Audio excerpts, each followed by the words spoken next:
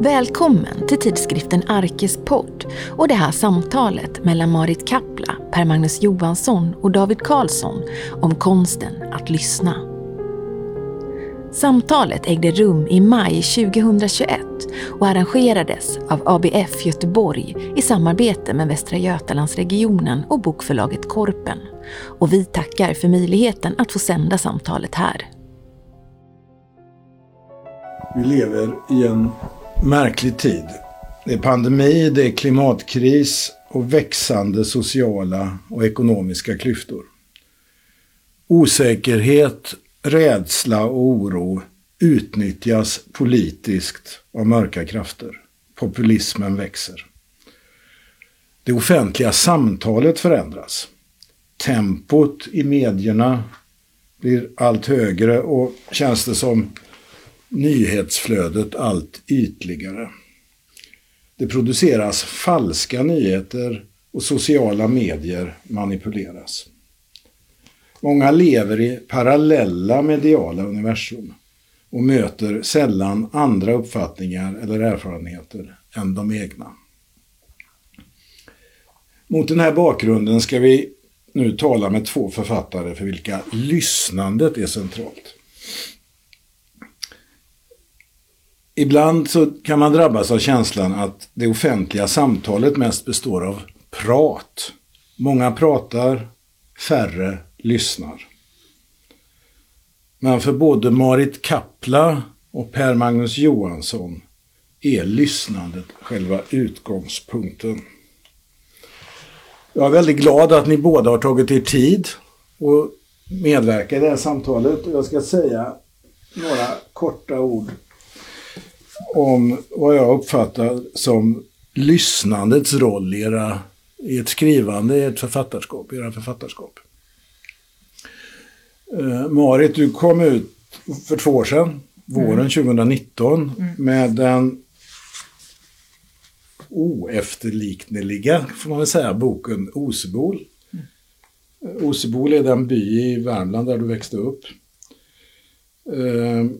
Och den består i att du har talat med människor. Du har lyssnat på människor. Och boken är deras röster som du återger. Och du ska alldeles strax få berätta, jag ska fråga mer om detta. Men den fick Augustpriset samma år den kom ut. Och det är en bok som handlar mycket om lyssnande. Per Magnus Johansson, du är psykoanalytiker. Vilket innebär, så vitt jag förstår, att du lyssnar väldigt mycket på människor dagligen i ditt dagliga arbete. Men du är också idéhistoriker. Du har skrivit många böcker om psykoanalysens historia i Sverige. Och när du gjorde det så tillgrep du en för idéhistoriker ovanlig metod. För dina böcker, din avhandling och efterföljande böcker byggde väldigt mycket på intervjuer. Du intervjuade folk, deltagare i den här historien om psykoanalysens öde i Sverige. Lyssnade på dem och byggde upp. Du skapade ditt eget källmaterial och byggde upp ett eget arkiv. Så du har en dubbel ingång i det här med lyssnandet. Magnus har också skrivit böcker, många böcker. Bara detta året har det kommit 3. En är den här, sekelskiftet 1900, om Sigmund Freud och Strindberg, som kom i höstas. Och 2 böcker som är på väg att bli 3 snart. Du har skrivit dagböcker om corona, hela pandemin. Du har skrivit om detta. Vi ska prata även om de här. Corona, en psykoanalytikers dagbok. Och du började skriva för ganska exakt. Och det var lite drygt 1 år sedan.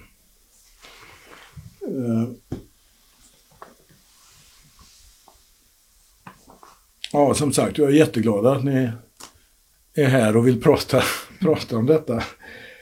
Men vi börjar där i lyssnandet. Eller känner ni igen er ens när jag introducerar er på det här sättet? Är ni lyssnande författare? Ja, men absolut. Eller min bok är ju en intervjubok. Så ja, det känner jag igen mig i. Jag hade inte kunnat skriva boken om ingen hade velat prata med mig. Så hade det inte blivit någon bok. För jag kände att det jag ville göra var, i första hand var det att skriva en bok om Osebol. Så det jag måste komma på sen var vilket som var det bästa sättet. Och då kunde jag, inspirerad av Svetlana Alexievich, så kunde jag kunde inte se något annat sätt som skulle vara bättre än att intervjua dem som bor i Osebol idag. Så det var så allting började. Så jag hörde av mig till alla i tur och ordning och sa att jag ville skriva en bok om Osebol och att den skulle bygga på intervjuerna. Och hur många personer var det? Det är 42 personer i boken och det är nästan alla. Det var 2 som sa nej. Men annars sa alla ja. Som tur är. Och de har ju då, viktigt att säga också, de har ju läst sina intervjuer innan publicering också och godkänt det. Du säger intervjuer, men... Ja, sen är det förstås en lång historia hur boken blev ihopsatt sen, men och det visste jag inte heller när jag började. Så visste jag inte hur det här skulle fogas ihop. Jag visste bara att om jag intervjuar alla som bor där nu så kommer det att bli intressant på ett eller annat sätt. Och sen fick det ta tid att bearbeta och komma på hur formen skulle vara. Så att det var också min ambition, lite så här megaloman, men att alla skulle vilja läsa den här boken, även om man aldrig hade hört talas om Osebol. Eller det kändes väldigt viktigt för mig, för om man gör en bok så vill man ju att, alltså det var viktigt för mig att alla skulle läsa om just den här byn, liksom. Och då kände jag att det var viktigt att hitta en form som fungerade. Du lyssnar också, Magnus. Ja, alltså jag tänker när du ställer frågan, David, att alltså på något vis, inte bara så, men på något vis skulle jag säga att lyssnandet är ändå ett sätt att förbinda sig till världen. Alltså att vara instängd i föreställningen om att man redan vet det som finns att veta och att man vet så väldigt mycket. Det är också en form av psykologisk instängdhet. Alltså det finns någonting med att öppna sig inför den andra och hitta människor som man uppfattar har någonting att säga om någonting som man själv inte känner till, som skapar ett annat psykologiskt universum. Och när jag kom ju då ifrån, när vi träffades, du och jag, David, i mitten på 1980-talet, och det är som vi konstaterade innan, nästan 35 år sedan, så hade jag ju en ganska lång utbildning. Jag var psykolog och psykoterapeut och hade också åkt till Paris och utbildade mig började min utbildning till psykoanalytiker. Men då kom jag till ett ställe, nämligen institutionen för idé- och lärdomshistoria, där vi båda var, där jag ju kände till så väldigt lite om det ämne och allt det innehöll. Och jag tror att den kombinationen av att jag hade en praktik där jag lyssnade till människor och kom till en intellektuell miljö där jag kände till så väldigt lite, och som du själv påpekade, att skriva psykoanalysens historia, som ju kom till ganska slumpmässigt på det sättet att jag hade velat det, och min dåvarande lärare, kan man säga, avrådde mig till det, och sedan blev jag inbjuden på franska ambassaden i Stockholm, och då träffade jag historikern Elisabeth Rudinesco som fick mig att ändra uppfattning. Och då, eftersom jag inte hade varit i yrkesmässiga ärenden i Stockholm, utan jag hade varit i Paris och i Göteborg, så var det så väldigt självklart, för att förstå den historien så måste jag tala med människor, jag måste höra vad de har att berätta om sin egen historia. Så därför blev det var liksom på inget sätt liksom någon spelad attityd, det var på inget sätt någon strategi eller taktik eller politisk korrekthet, utan det var absolut nödvändigt. Så att då började en ganska lång process, och den har ju fortsatt under hela mitt liv. Och de här böckerna som du nämnde, coronaböckerna, de har ju tillkommit på det sättet att jag har tillfrågat väldigt många andra människor som vet mycket mer än mig i olika avseenden, och som vet andra saker än vad jag vet, och som kompletterar min framställning och som lägger aspekter på det här. Och som för mig vore det ytterst obehagligt om jag inbillade mig att jag ensam skulle ha svar på de här frågorna utan att lyssna på andra. Och där är ju det är vårdbiträden, och där är filosofer, och där är akademiker, och där är författare, och där är män, och där är kvinnor, och folk från olika perspektiv.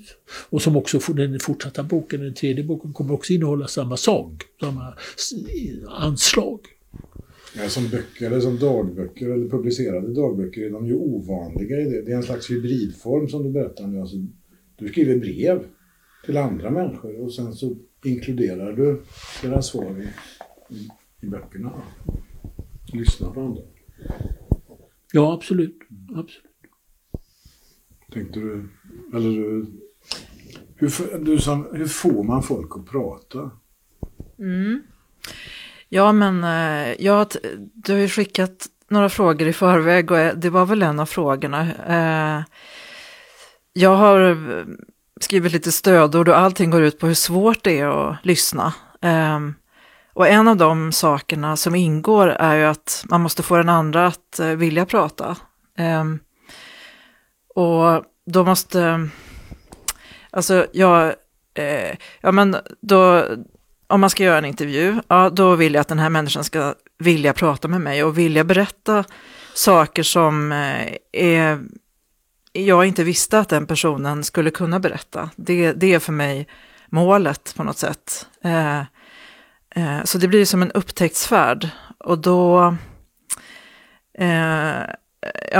jag får ta exempel, för jag är inte så säker på att jag alltid kan det här, utan bara för att man har gjort en massa intervjuer betyder inte det att man kommer kunna göra en jättebra intervju nästa gång. Alltså det är väldigt svårt att lyssna också, för att man själv har en massa förutfattade meningar, man har en agenda, man kanske vill något särskilt med det här samtalet och den här intervjun.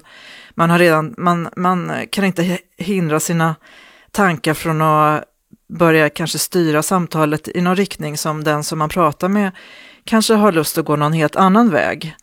Och det kan vara mer intressant, tycker jag oftast, att följa med den personen åt den personens håll än att vi ska hålla oss till mig och mina förutbestämda frågor. Sådär. Så att, men så som jag gjorde med när jag intervjuade då mina gamla grannar oftast i Osebol, eller människor som har flyttat dit efter att min familj flyttade därifrån, så hade jag till exempel inga frågor. Man kanske ska säga att jag är utbildad journalist. Jag har jobbat som journalist på dagstidning. Så jag har gjort många intervjuer tidigare. Men alltid när man intervjuar folk för en tidning eller för ett reportage, då vet man ungefär vad det ska komma att handla om. Men här var det ju bara... det var de mest förutsättningslösa intervjuer jag har gjort någon gång.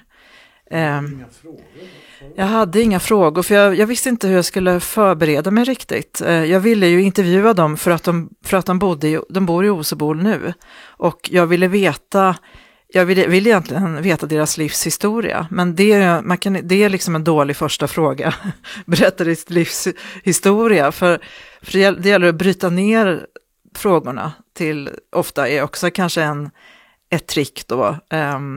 Så att man försöker börja med konkreta och detaljer som är lätta att svara på. Så jag började helt enkelt med det mest självklara, och det är ju att alla i Osebol bor i ett hus.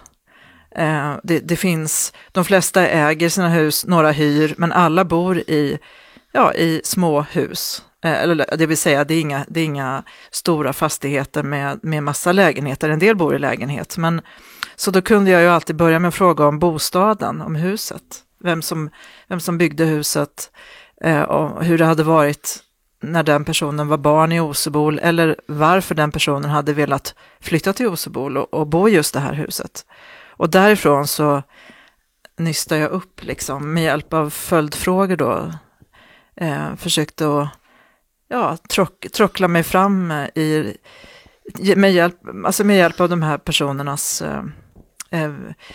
var vi hamnar någonstans på något sätt. Och sen så frågar jag mycket om arbete på något sätt lättare att fråga om än privatliv också. Jag tycker det är svårt att gå över, vad ska man säga, taktfullhetens gränser. Och vilket jag tror att ibland är en brist. Alltså som journalist eller när man ska intervjua så kan det vara bra ibland att våga fråga någonting. Men jag vill inte stöta mig med folk, jag vill inte skrämma bort folk. Och så då blir det liksom lättare att fråga om detaljer i arbetet än att fråga om med saker som har hänt i privatlivet. Men om de öppnar den dörren så då kan man liksom försöka känna sig för lite. Om det går att fråga vidare där och lite sådär. Det är en fantastisk bok tycker jag du har skrivit. Alltså den är ju det är en sammanhållen helhet samtidigt som den spretar ju åt alla möjliga håll. Det är liksom Klarälv, Fryksdalen och Klarälven och Lingon. Och det är spånskivor och det är afghanska flyktingar och det är ensamhet och det är... Nej, men det... Du säger, man vet, när man läser boken så har man ju ingen aning om hur du har gått till. Jag går inte med på riktigt att det är intervjuer för jag tycker inte det känns så när man läser den utan det är något annat. Men du fick människor att prata. Ja, och sen en annan sak som jag vill säga är också att man ska inte underskatta den man intervjuar. Den man intervjuar vi har kommit överens om att det här är en intervju, det är ju viktigt. Jag spelade in alla intervjuer så jag tog bara med det i boken som var inspelat. Så då visste ju också personen när intervjun börjar. Men människor, de är ju sina egna, de bestämmer själva vad de vill säga och inte säga. Alltså, så att man kan fokusera på hur får man människor att prata, men människan måste vilja prata. Eller man ska inte underskatta att en människa kanske redan har bestämt sig vad den vill säga. Och att det kanske inte spelar så stor roll vem jag är heller med alla mina trick liksom, och alla mina, eller vad man ska kalla det för trick, men alla mina förberedelser och erfarenhet av att intervjuas. Det kanske inte spelar någon roll heller. Det kan spela en liten roll, men också alla är individer som de vill säga det de vill säga. Alltså, men upplevde du, det måste du väl ha gjort ibland, att samtalet har en vändning som vare sig du har planerat eller de har tänkt sig? Ja, det tror jag. Det tror jag. Jag tror att... Jag tror att... kanske att folk sa mer... Eller jag blev överraskad över att folk, framförallt de som är äldre, tycker jag, om man ska generalisera, var ganska personliga. Berättade liksom mer personliga saker från sitt privatliv. Och det hade inte jag förväntat mig och därför så blev jag ju väldigt glad sen när de inte hade något emot att det också kom med i boken. Så då kan jag nog säga att jag blev lite... Men det kanske de hade tänkt från början att de ville säga. Så det behöver inte vara att de blev förvånade över det. Det var mer jag, tror jag, kanske. Vad tänker du, Magnus? Hur får man andra att tala? Ja, alltså, jag tror att det är lite olika. Alltså intervjuer är ju bara ett ord och det finns ju olika typer av intervjuer. Och med olika saker. Och om man tar det, jag har en annan intervjubok som jag inte har publicerat ännu men som jag kommer att publicera, och den är en intervju med 6 franska psykoanalytiker som är gjorda i Paris. Och om jag tar dem, bland annat Julia Kristeva och Elisabeth Rudonescu, Erik Porsch och René Major. Alltså de böckerna, de intervjuerna, de är ju baserat, skulle jag vilja påstå, på en form av kärlek. Alltså det är kärleken till själva ämnet. Och där har jag känt mig väldigt trygg i de intervjuerna. Därför att jag vet om att vi delar en kärlek till den franska psykoanalytiska historien. Och vi möts i det. Det har heller ingenting med att jag spelar upp någon fasad av någonting. Det är så oerhört viktigt för mig, den historien. Och de jag intervjuat har varit med i den historien, och för dem är det lika viktigt. Så att man där är det lätt att hitta fram. Det är liksom, och då är frågan till exempel, om man tar det som Marit tar upp, där det personliga. Jag är inte i de intervjuerna intresserad av en viss form av personliga frågor, men en annan typ av personliga frågor. Till exempel, hur valde du din psykoanalytiker? Eller varför valde du att lämna den institutionen och bilda en egen institution? Alltså, som är ju djupt personliga frågor, men det är ju inte personliga på ett annat sätt. Och då blir en annan form av personlig färg på dem. Men om jag tar till exempel arbetet som psykoanalytiker, som ju också är speciellt därför att man träffar inte en psykoanalytiker utan att på något vis ha tanken att man ska prata om det personliga. Det är därför man gör det, så att säga. Och så att om jag frågar då en person, skulle du vilja säga någonting om ditt äktenskap? Och då säger personen, nej, det har jag ingen lust att tala om alls. Då kan man säga, jag förstår det mycket väl, men jag tror att det är möjligt att du har kommit till fel person.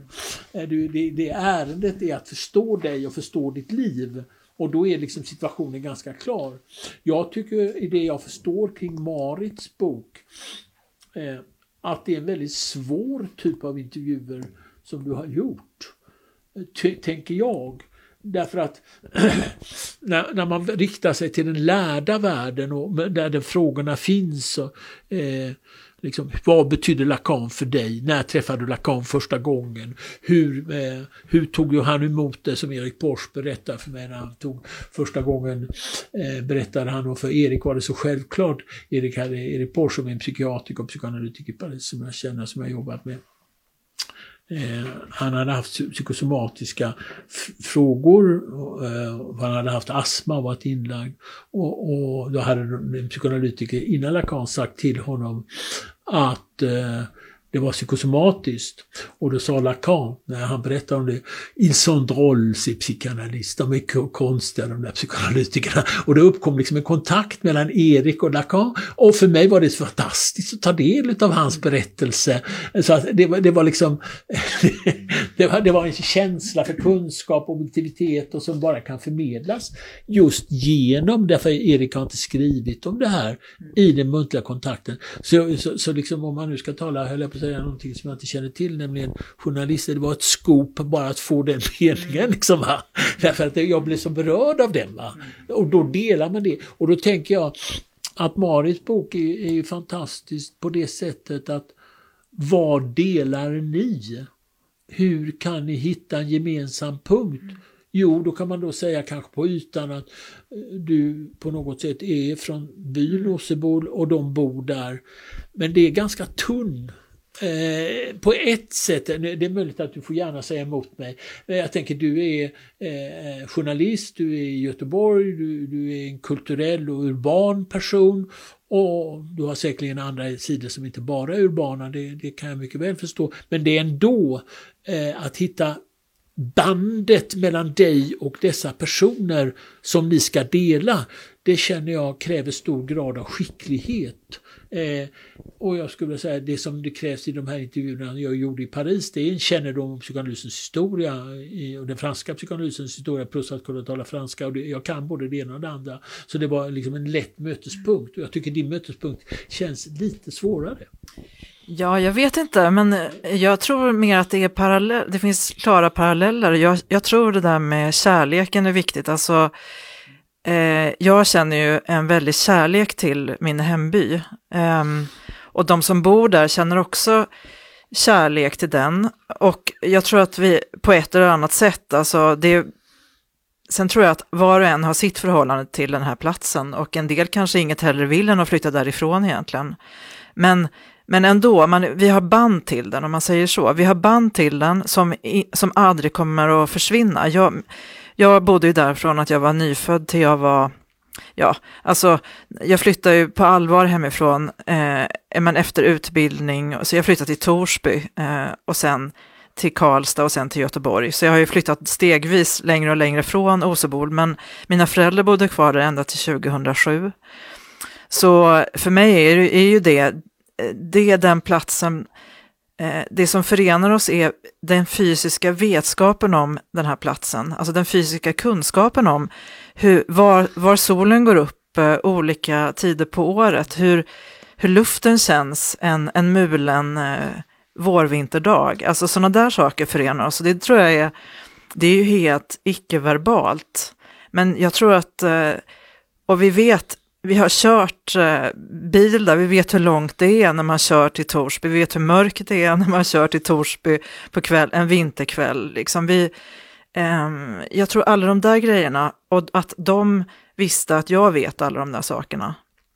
Och det är klart att jag har ju valt att flytta därifrån. Men samtidigt så vill jag ju skriva hela den här boken om den här byn av massor med olika skäl. Men jag tror att vi förenades i att vi alla tyckte att det behövs fler böcker om byar som den här. Så att där kunde vi mötas, och allt de visste, de kunde, alltså på sätt och vis så tror jag att det har också, kan jag säga, ett par av dem som är med i boken sagt till mig att det har varit lättare att prata med mig eftersom jag, som den personen sa, är en av oss, liksom, alltså en av dem, eftersom jag har bott där och vet allt det här. Och när de säger ett ortsnamn eller namnet på fabriken, eller då vet jag precis vad det handlar om. Och och många av dem, nu är de i väldigt olika åldrar. En del, den yngsta i boken är 16 var hon då, när hon egentligen skulle inte intervjua några barn. Men det slank in en 16, barnen var ibland med, och så kom hon med för hon, och annars är de runt 20, från 20 upp till 90, drygt 90. Men så det är olika åldrar, men många, jag vet inte om det betyder någonting, men i alla fall, jag tror att det var starkare än,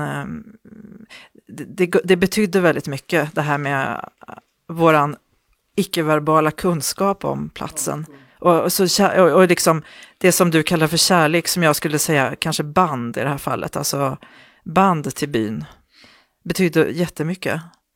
Så där, men visst var det var, men det var väldigt kul också. Det var liksom, det blev ju på något sätt ett avbrott både från min vardag och från deras vardag. Ofta blev det ju ett återseende, och det var ju inte så att jag umgicks med de här människorna varje dag när jag bodde där, utan då var de grannar som andra. De kanske var föräldrar till klasskamrater till mig, eller så var det någon som gick i 2 klasser under mig i skolan, eller vi hade olika relationer till varandra, så som man har på en liten ort. Men det var väldigt kul att ses igen och fokusera på Osebol. Alltså och då skapades liksom en glädje, tror jag, som var jätteviktig också.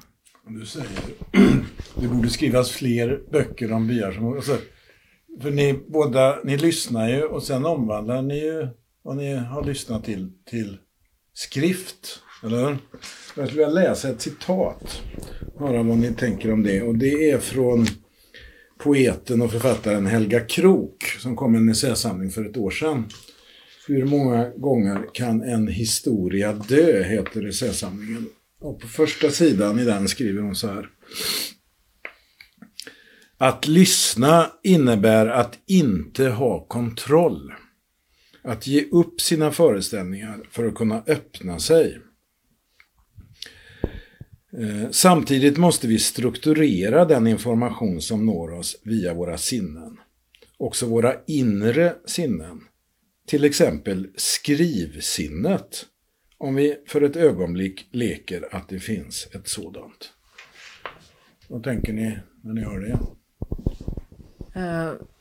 Vad stod det nu igen? Att man skulle strukturera det man tar emot. Ja, man måste strukturera. Alltså man kan inte låta bli att strukturera. Alltså strukturera i skrivsinnet eller bortom skrivsinnet. Som du frågar, så fortsätter de så här.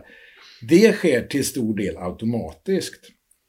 Vi är tvungna att strukturera för att inte bli psykotiska. För att inte allt ska strömma bort onåbart och meningslöst. Man kan säga, alltså det är alltså att transformera om en intervju till text, enligt mitt förmenande, är ofta en våldshandling. Det är en våldshandling därför att det är någonting i en viss form av autenticitet som ersätts med någonting annat. Det betyder inte liksom ur en synpunkt att det är sämre eller att man behöver värdera, men det är en form av våldshandling. Det är en omtransformering. Därför skrivandet, som ju jag i mitt liv började ganska sent med, det är ju att man riktar sig på något vis till, om man tänker skrivande i form av publicering då, i form av artikel eller bok, så är det ju att det plötsligt så är den intimitet som finns mellan mig och den jag intervjuar upphör, därför att den överlämnas också till en tredje, som man säger på psykoanalytiker. Den tredje, en läsare, en tänkt läsare, en förläggare eller någon recensent eller någon person som ska ha med det att göra. Och det släpper man ju i den situationen. Och det är ju, jag minns min kamrat René Merceau, psykiatriker och filosof.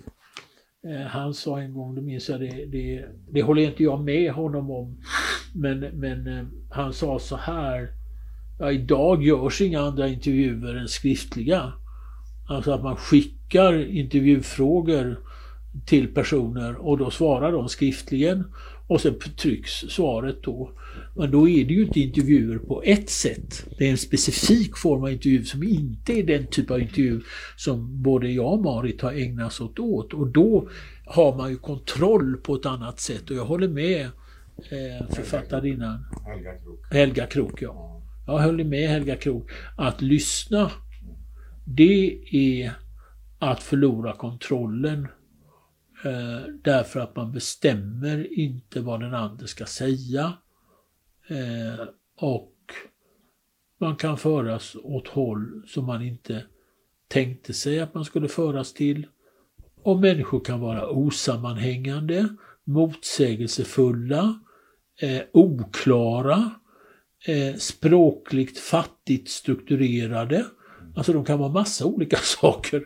Och ska man låta en människa tala, så måste man också acceptera de bristerna i den intervjuades karaktär eller den intervjuades förmåga. Och där man naturligtvis också kan tänka sig en annan viktig sak, nämligen känner den person som man intervjuar att det finns någon form av kärlek mellan en själv och den personen, så kan också personen växa i själva intervjun och uttrycka sig bättre. Och jag tror att fungerande intervjuer och fungerande samtal och lyssnande vilar på att det finns olika sätt att vara tyst på. Man kan vara tyst och den andra vet att man lyssnar. Och man kan vara tyst och den andra upplever att man inte är närvarande. Tystnaden kan skapa närvaro och tystnaden kan skapa frånvaro.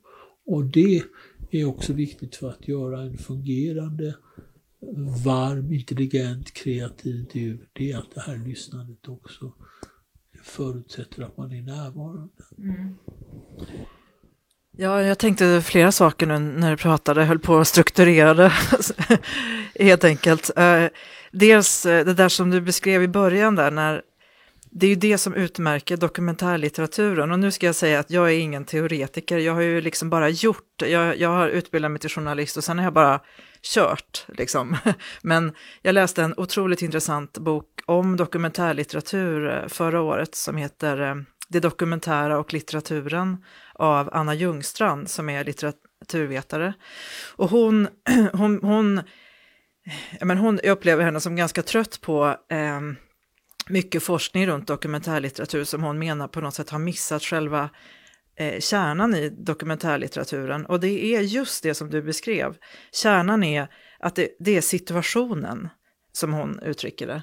Och för i dokumentärlitteratur, precis som i dokumentärfilm, där det syns mer, så finns det ju 2 situationer. Om vi tar en intervjubok då finns det en situation där Svetlana Aleksijevitj träffar en massa kvinnor som har varit med om andra världskriget i Röda armén. Det är den situationen. Och sen finns det situationen mellan Svetlana Aleksijevitj och den som ska läsa boken. Och det är det som utmärker dokumentärlitteraturen, medan den här situationen inne i verket på något sätt finns inte i fiktion på samma sätt. När det kommer ur även om naturligtvis vem som än skriver hämtar ju saker både från verklighet och fantasi, eller vad man ska säga, det här andra tankematerialet, vad man ska kalla det.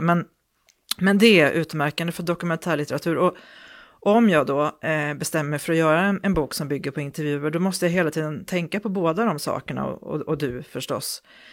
Och då är det just det där, hur ska man återge tal då? För talat språk och den här intervjusituationen är ju en levande situation. Den rör sig. Vem som helst av oss här kan när som helst bryta in och säga någonting. Det är liksom i det absoluta nuet. Men så fort intervjun är inspelad, till exempel då, så som jag jobbar, jag vet inte om du jobbar så också, då kan läsaren kommer inte att kunna bryta in. Alltså det är en fast materia på något sätt som man ska bearbeta, så att läsaren ska ändå känna att eller det beror på vad man kan ha massa olika syften med hur man tycker att läsaren ska ta emot det. Men det som jag har velat är ju att jag har ju just haft så mycket glädje av de här intervjuerna, så jag har på något sätt velat förmedla den glädjen till läsaren och behålla livet i texten. Och det är därför som, alltså i Oseborgsboken så är ju då texten inte prosa. Det blev så att massa olika saker ledde fram till att jag kände att det var bäst att återge text, det som folk sa, så att det ser ut som dikter, men jag skulle inte kalla det för dikt, för det är ju inte uppdiktat i vilket fall. Men jag vill lyfta fram, jag vill med hjälp av att lyfta in luft på sidorna, och som man kan också säga tystnad, eller så framträder det folk säger mer, och så att man till och med kan få syn på det som jag egentligen inte tycker är en brist när någon pratar som använder en slags isbergsteknik när den pratar, som säger väldigt lite som betyder väldigt mycket. För när folk pratar så ingenting är en slump liksom. Det ligger någonting bakom orden hela tiden. Och det är väldigt, föreställer jag mig, och att försöka så att den som läser hör både det som sägs och inte sägs på något sätt, utan att jag försöker säga egentligen. Det kan vara, alltså man kan tolka själv. Jag vet inte vad den här personen ville säga som den inte sa. Det enda jag vet är vad den sa. Men så som den sa det på så har det också en mening. Och att försöka transformera över den här meningen med hjälp av lite då, i det här fallet, radbrytningar. Ibland ellipsen, de här 3 punkterna som en paus. Och kanske framförallt tycker jag att det är roligt att jobba med. Det är mycket humor i det som folk säger. Att försöka få fram hur roliga folk är. Det är ju liksom fantastiskt kul. Och liksom då jobba med punchlines, sista meningen på raden. Och så variation förstås. Det finns massa medel. Det som Magnus säger, intervjun som våldshandling eller publiceringen av intervjun. Vad tänker du om det? Ja, det tänkte jag också på. Jag håller med om att jag har tänkt väldigt mycket på ansvaret. För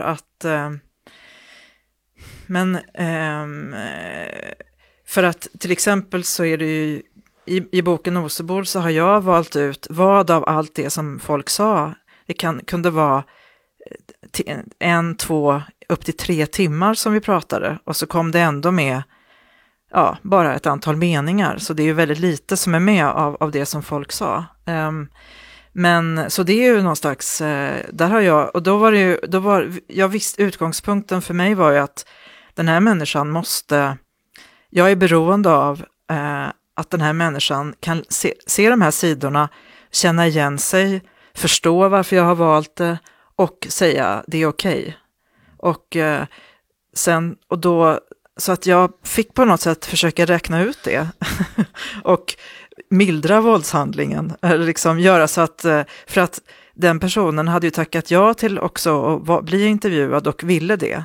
Och jag tror att människorna var väldigt starkt motiverade till att bidra till en bok om Osebol. Det var någonting, jag kände att vi förenades i att det hade varit jättekul med en bok om Osebol. Man säger isbergsteknik. Alltså, man tänker, du har pratat i 3 timmar och så blir det 5 extremt glesa sidor. Alltså du måste ta bort 99,99% av allt som sades. Alltså, du gör ett urval och så blir det punch. Alltså, det är fantastiskt. Alltså, om man jämför med Alexievich eller något sånt. Alltså du gör ett enormt urval. Det blir jättefina porträtt såklart. Men det är ju...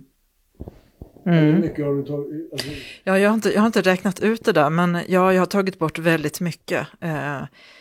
Intervjuerna blev olika långa. Personerna i boken är också, deras avsnitt är olika långa. Det berodde lite på hur... Ja, men någon kanske var lite stressad när jag träffade den och... Ja, men det blev ändå, varje person hade sin viktiga bit att komma med, liksom sitt viktiga perspektiv.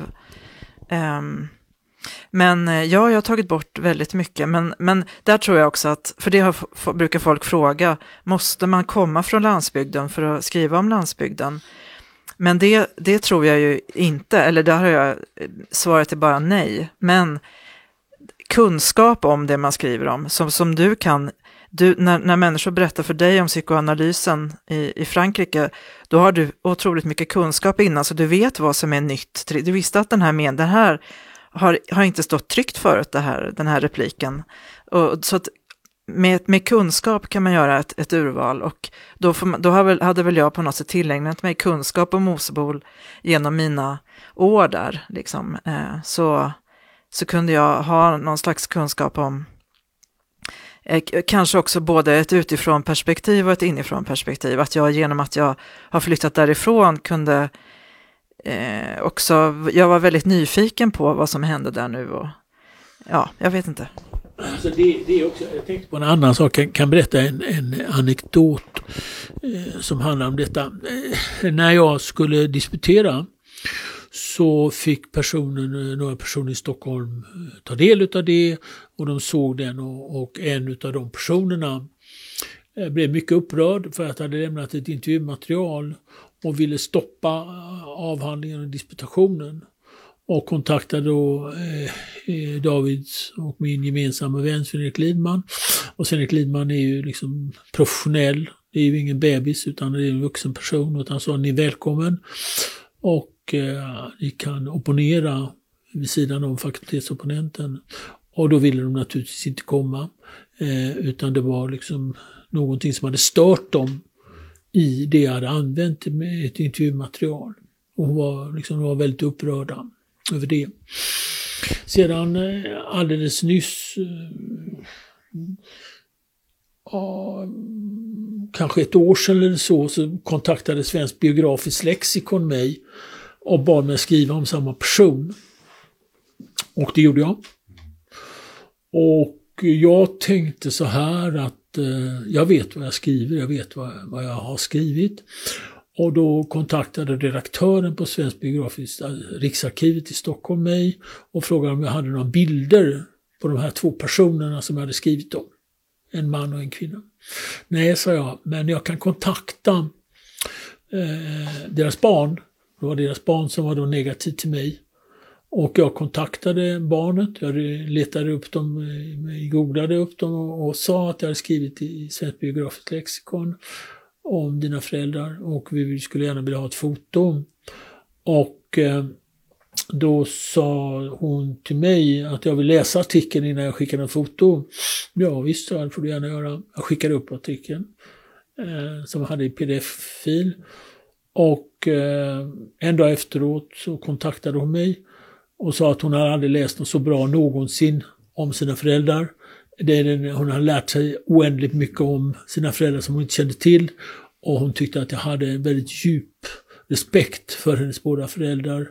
Och med vändande post skickade hon till Riksarkivets foto. Men det vill jag ha sagt i den anekdot som är sann. Att det är också så att en berättelse kan en person se i tryckt form och säga ja till. Men det är inte samma sak som att säga ja till den om 15 år. Och den kan säga nej till någonting tryckt idag och 15 år senare säga ja istället för nej. Alltså det är också naturligtvis om man rör kring intervjumaterialet och viktiga frågor en risk som man tar. Och ibland stöter man på motstånd och ibland får man kärlek. Trots jag hade aldrig tryckt någonting i intervjuform i avhandlingen eller någon annan form om jag inte visste vad jag tryckte och att det inte var liksom någon form av grundläggande respekt för personen. Sen att personen själv inte upplever det måste man ju stå emot som författare eller som tänkare eller vad man nu vill kalla det. Jag står för det här, jag vet vad jag skriver. Känner vi ändå det? Menar du om du har intervjuat någon, menar du? Ja. Och spelat in det och sen så gör du ett urval och sen så säger den här personen nej, det där vill jag inte att du tar med. Ja, just. Då kan du tänka dig att säga jo, det ska med för att det och det. Ja, i det här fallet var det ju, det är också viktigt, jag tänkte på det innan, att mina intervjuer är ju, som David sa, korrekt men var en begränsad korrekthet. Består ju av arkivmaterial, textanalys och intervjumaterial. Så att de tre hänger ihop i framställningskonsten där, att det finns alla de här elementen. Och om jag känner att de här tre hänger ihop och att intervjun stödjer min textanalys och stödjer arkivmaterialet, det är på det sättet jag har använt det. Det har inte varit en naken intervju utan någonting annat. Utan det har varit ett komplement men som har varit helt avgörande. Utan det komplementet hade det inte gått att skriva de här texterna. Men om jag vet vad jag säger i det fallet och personen känner sig oklart störd, så kan inte jag liksom ge vika för det. Men det har aldrig varit i ett syfte att liksom kränka en person eller någonting sådant alls, utan det har varit i ett perspektiv av att försöka rekonstruera en rimlig sanning i förhållande till ett historieberättande. Ja, men precis, det är ju lite grann två olika typer av publikation, måste man säga. Lite. För det här är ju forskning. Ja, det är lite olika. Det finns både likheter, det finns påtagliga likheter i lyssnandet och också vissa olikheter. Men jag tror det är som du säger, det är därför jag tycker att när jag pratar om Oseborsboken så jag håller ju kontakt med de här 42 personerna och jag är i Osebol med jämna mellanrum. Jag bor ju här i Göteborg, men det kan mycket väl hända att någon av dem är jättetrött på någonting som den sa nu i boken och som den hela tiden kanske folk kommenterar och det uppstår ju, man kan ju inte, ingen kan förutsäga vad som ska hända med ett material när det väl trycks. Och det bästa, jag tycker ändå att det får inte göra att man inte försöker. Alltså, för så intressant som det är, och för att återvända lite grann till där vi var i början, men så intressant som det ändå är att intervjua människor och den kunskap man kan få. Alltså det är ju förstahandsinformation. Alltså i boken Osebord så finns det förstahandsinformation om hur det var att fly från DDR som barn. Det finns förstahandsinformation om hur det är att arbeta på Samhall. Det finns förstahandsinformation om just att dela ut mattallrikar till gamla människor som ibland är där en dag och borta nästa dag.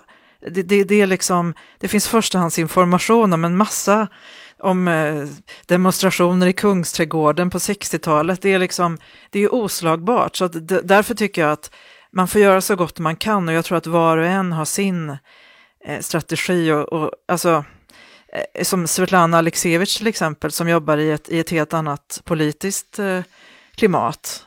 Hon bor ju i Belarus, i Minsk, och hennes böcker har ju handlat väldigt mycket om de stora katastroferna under Sovjetunionens historia. Ja, då får man ha sin strategi, för jag vet att hon slutade och alltså hon, naturligtvis så godkände ju alla, hon spelade ju inte in någon i smyg, hon intervjuade folk, men sen så gav hon upp det här med att de skulle godkänna, för det blev för svårhanterligt, och hon menar att folk ångrar sig. Ja, det blev för svårt att hantera i där hon skriver på något sätt. Då får man så att man får ha det som fungerar för en själv på något sätt. Jag tänkte på en sak där som Marit säger, som jag ju känner igen, där det finns likhet.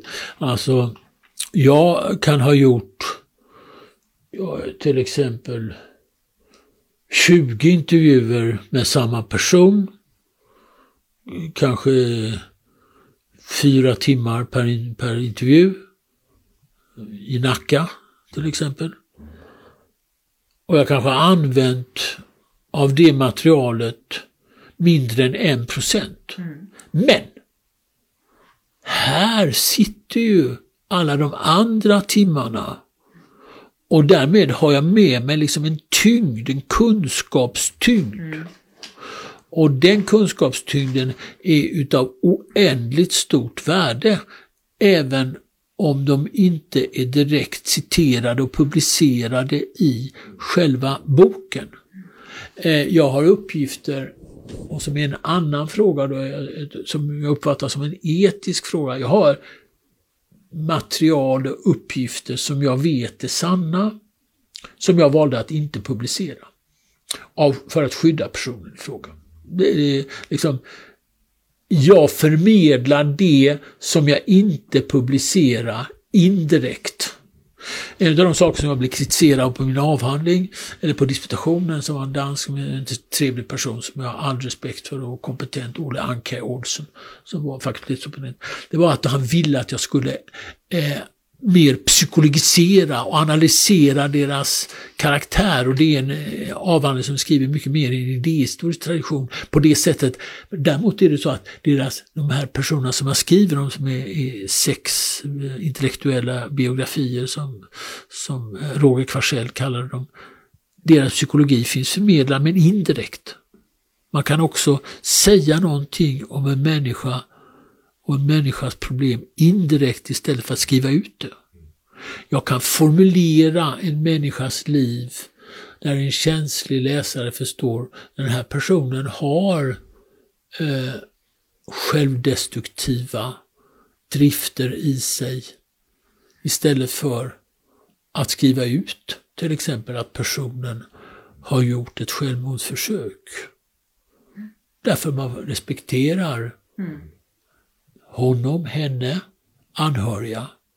Men man tummar inte på sanningsfrågan för den sakens skull. Sanningen är vidmakthållen, fast på ett annat sätt, med takt, ton och känslighet och respekt. Och det tror jag till exempel, om jag nu skulle säga någonting snällt om mig själv, att personen har förstått, som jag har intervjuat, jag kommer inte använda mig av det. Det är inte min grej, va? De får berätta, de kan känna sig trygga med vilket var sant. Det var inte deras inbildning, det var sant. Jag skulle aldrig använda ett material som skulle aktivt skada en person och som inte vore till någon nytta för själva mitt skrivprojekt. Bara ett behov av att peka ut någonting som har skadliga effekter. De visste om att de inte skulle göra det, och de hade rätt.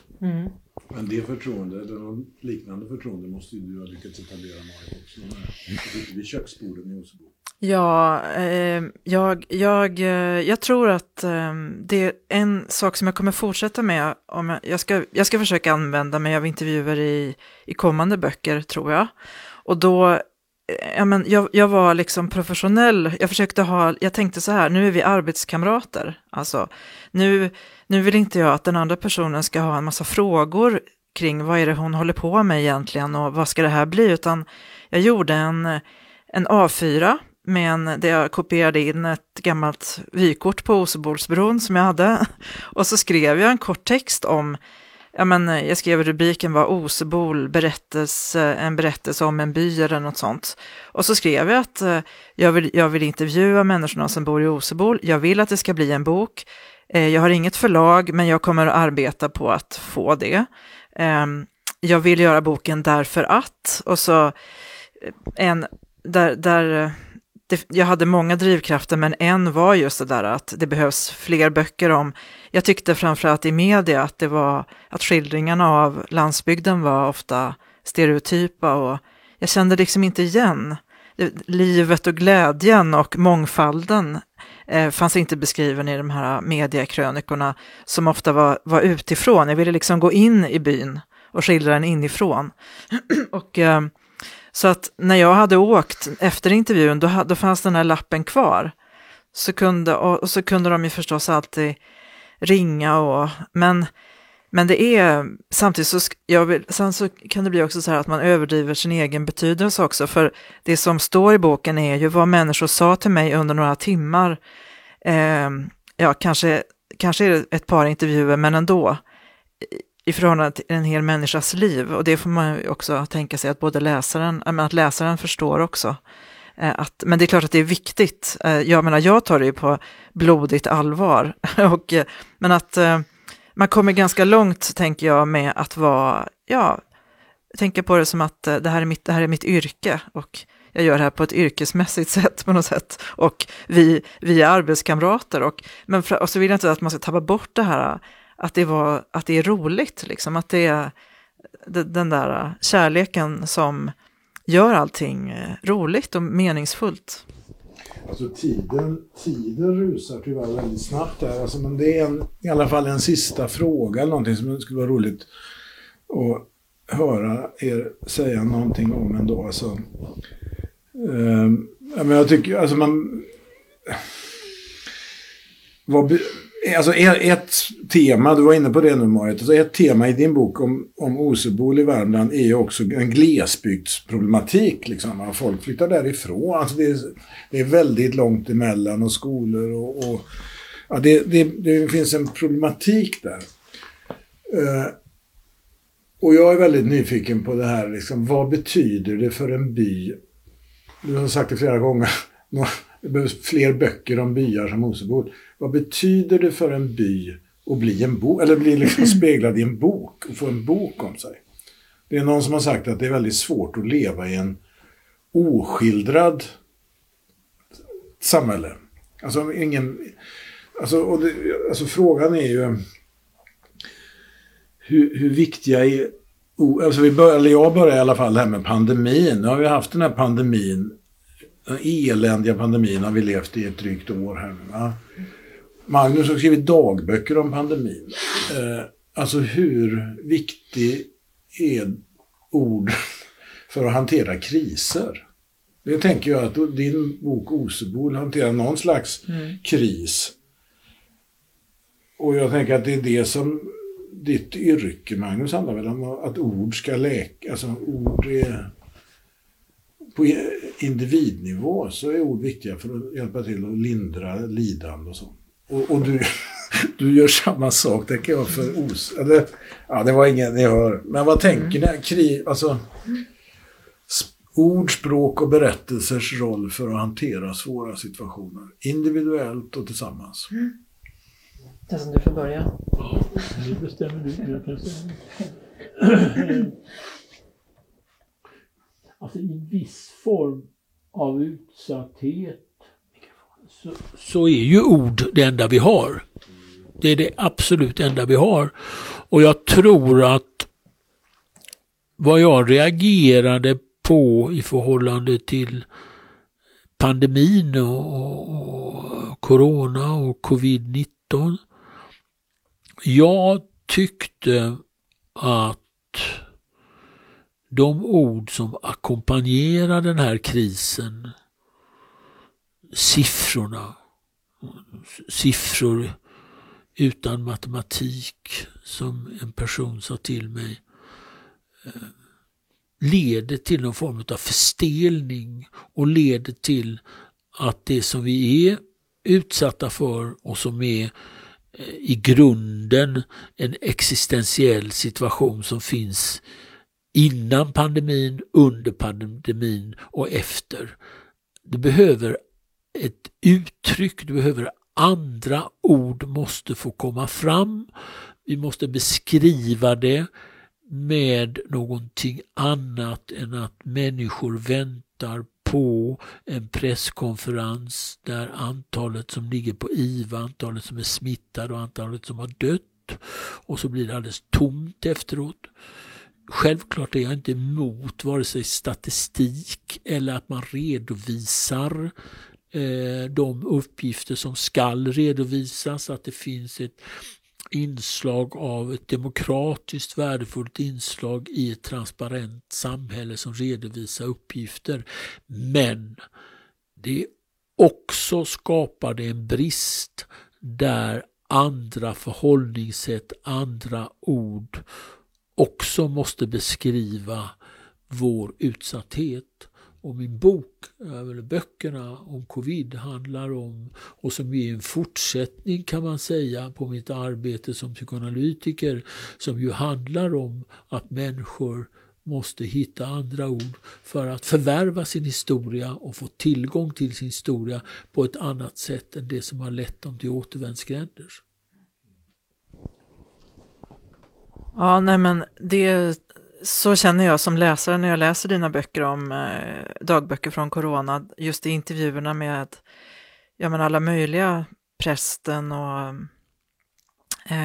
konstnären och alla möjliga IVA-ansvar. Jag har just det där att allt är så, det finns så otroligt mycket nyanser just när det gäller pandemin som inte kommer fram i nyhetsrapporteringen, utan den dominerar så väldigt av de här pushnotiserna man fick de första månaderna med antalet döda varje dag.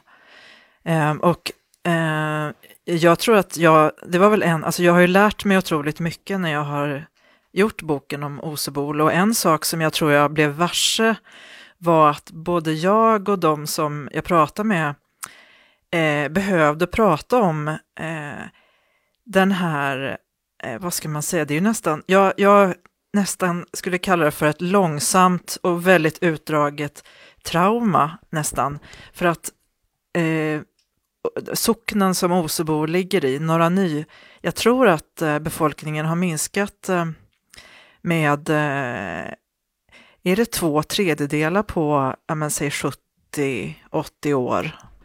I alla fall i Osebol fanns det 1961 fanns det, jag tror 120 röstberättigade minst, och nu bor det ungefär 40 vuxna där. Så det blir väl det ungefär. Och många av de som lever nu i Osebol var barn eller unga då. Så att de har sett befolkningen minska i en bygd, och det handlar ju inte om att alla har dött i ett slag, men det handlar ju om att folk som jag till exempel har vuxit upp där och sen försvunnit. Några av familjer har flyttat, och det är inte så att alla flyttar så långt kanske, men det pågår ju en centralisering in till just till centralorter i kommuner, till regionhuvudstäderna, alltså Karlstad i Värmland då, och dit Karlstads befolkning har ökat och ökat, och när man är i Karlstad då möter man många från norra Värmland, för det är där bodde jag också ett tag, och där bor gamla vänner till mig. Men jag kände var att det har funnits en syn på den här omvandlingen som att det är bara att hacka i sig, att det ska man bara acceptera, och om man vill ha jobb, ja då får man flytta dit jobben finns då, som att människor inte är människor utan bara flyttbara klossar på något sätt som ska infinna sig där produktionsmöjligheterna är de bästa, eller där liksom möjligheterna till inkomst är den bästa, och så funkar ju inte människor och liv liksom. Och också omvänt så har det kanske blivit någon slags idealisering av ett återvändande till landsbygden, att det är någonting som ett livsstilsval, och det tycker jag inte heller att det liksom handlar om så mycket. Det finns mycket mer nyanser i det, för det därför har jag lärt mig, och jag känner att människorna som bor i Osebol nu gärna ville prata om det här, och på något sätt vilket var lite jobbigt, för det kunde hamna i så här sorg och frustration där flera gånger intervjun landar i det behövs jobb, men var ska de komma ifrån de här jobben? Hur ska folk försörja sig som ska bo här? Ska det vara så att folk säljer av sitt hus i en stad och får en massa pengar för det och sen köper de ett mycket billigare hus på landsbygden? Men hur länge kan man leva på de pengarna? Är det hållbart? Liksom? Och det finns inga svar, men jag tror att det är viktigt att bara prata om det helt enkelt. Det är ju så tydligt, du har inte skrivit en debattbok. Du kommer inte med några idéer om lösningar eller svar på en problematik. Men det är ändå en hoppfull bok tycker jag att läsa. Och vad tror du att boken, alltså, vad gör boken med Osebol? Ja, men jag brukar vara jätteförsiktig med att svara eftersom jag är ju ingen Osebolsbo längre. Men jag åker ju till Osebo, jag ska åka till Osebol om några veckor. Den här pandemin har ju till exempel gjort tyvärr att en kurs som skulle ha varit på Folkhögskolan i Stöllet, en skrivarkurs med boken som utgångspunkt, den har nu blivit inställd 2 år i rad, men den har varit fullbokad med folk som gärna ville komma dit och gå den här kursen. Så det är ju någonting det är ju jätteroligt. Det är ju fantastiskt roligt. Den här folkhögskolan i Stöllet ligger bara några kilometer från Osebol. Och det som har hänt är också att folk känner till Osebol. De vet, det kommer dit, bokturister kallas de för, som kör dit och kör långsamt genom byn och kör ner till bron. Och, det finns planer på att öppna ett café. Och när man till exempel när en person skulle hämta ut ett paket på posten i Ekshärad, så sa han, vad har du för adress? Och så sa han sin adress, Osebol och så numret. Och då jaha, är det från Osebol? Grattis till, det var precis efter Augustpriset. Men då blev det liksom någonting roligt. Det liksom, och jag säger inte längre att jag är från Stöllet, för att jag har alltid sagt det, eftersom Stöllet var liksom, där ligger kyrkan och skolan, utan nu kan jag äntligen säga att det är från Osebol. Så att jag tror att det har, åtminstone, men jag hoppas att det har liksom bidragit med lite, jag tror att det har bidragit med någon typ av glädje och självkänsla kanske, men jag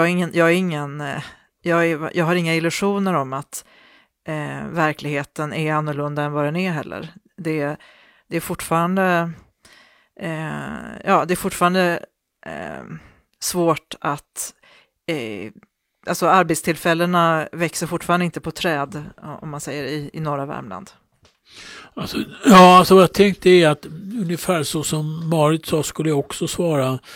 Alltså att få en by beskriven i text har ju absolut en betydelse, och upprätta någon form av värdighet, och i synnerhet när det blir en bok av den kvalitet och dignitet som Marits bok är.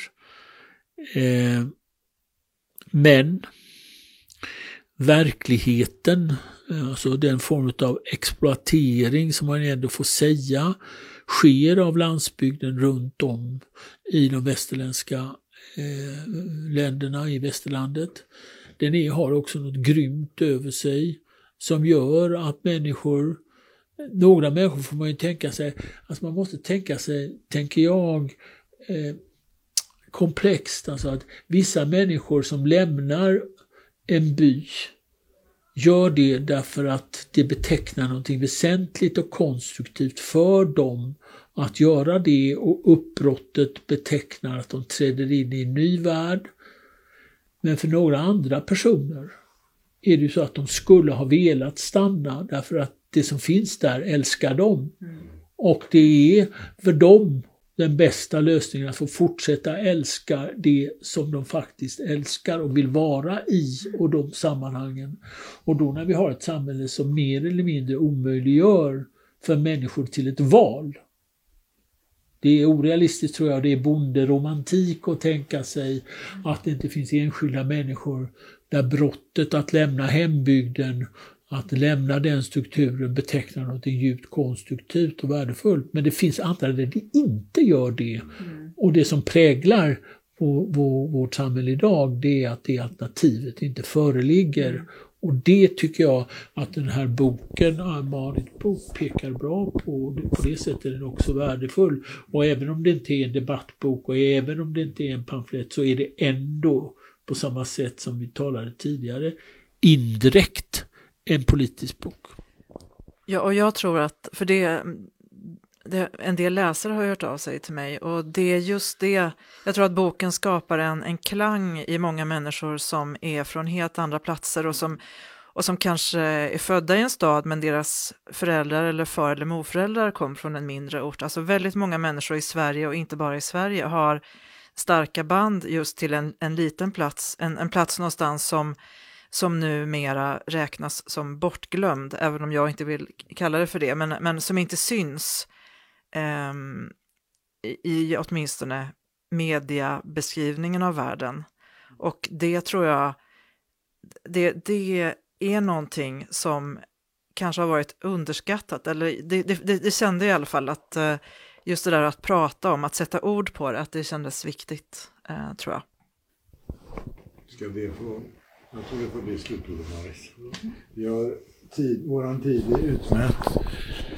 Tack så jättemycket Marit Kaplan, Per Magnus Johansson för samtalet, och tack till ABF Göteborg som har gjort det möjligt och som har spelat in. Tack så mycket. Tack för att få vara med, David. Jätteroligt. Ja, tack.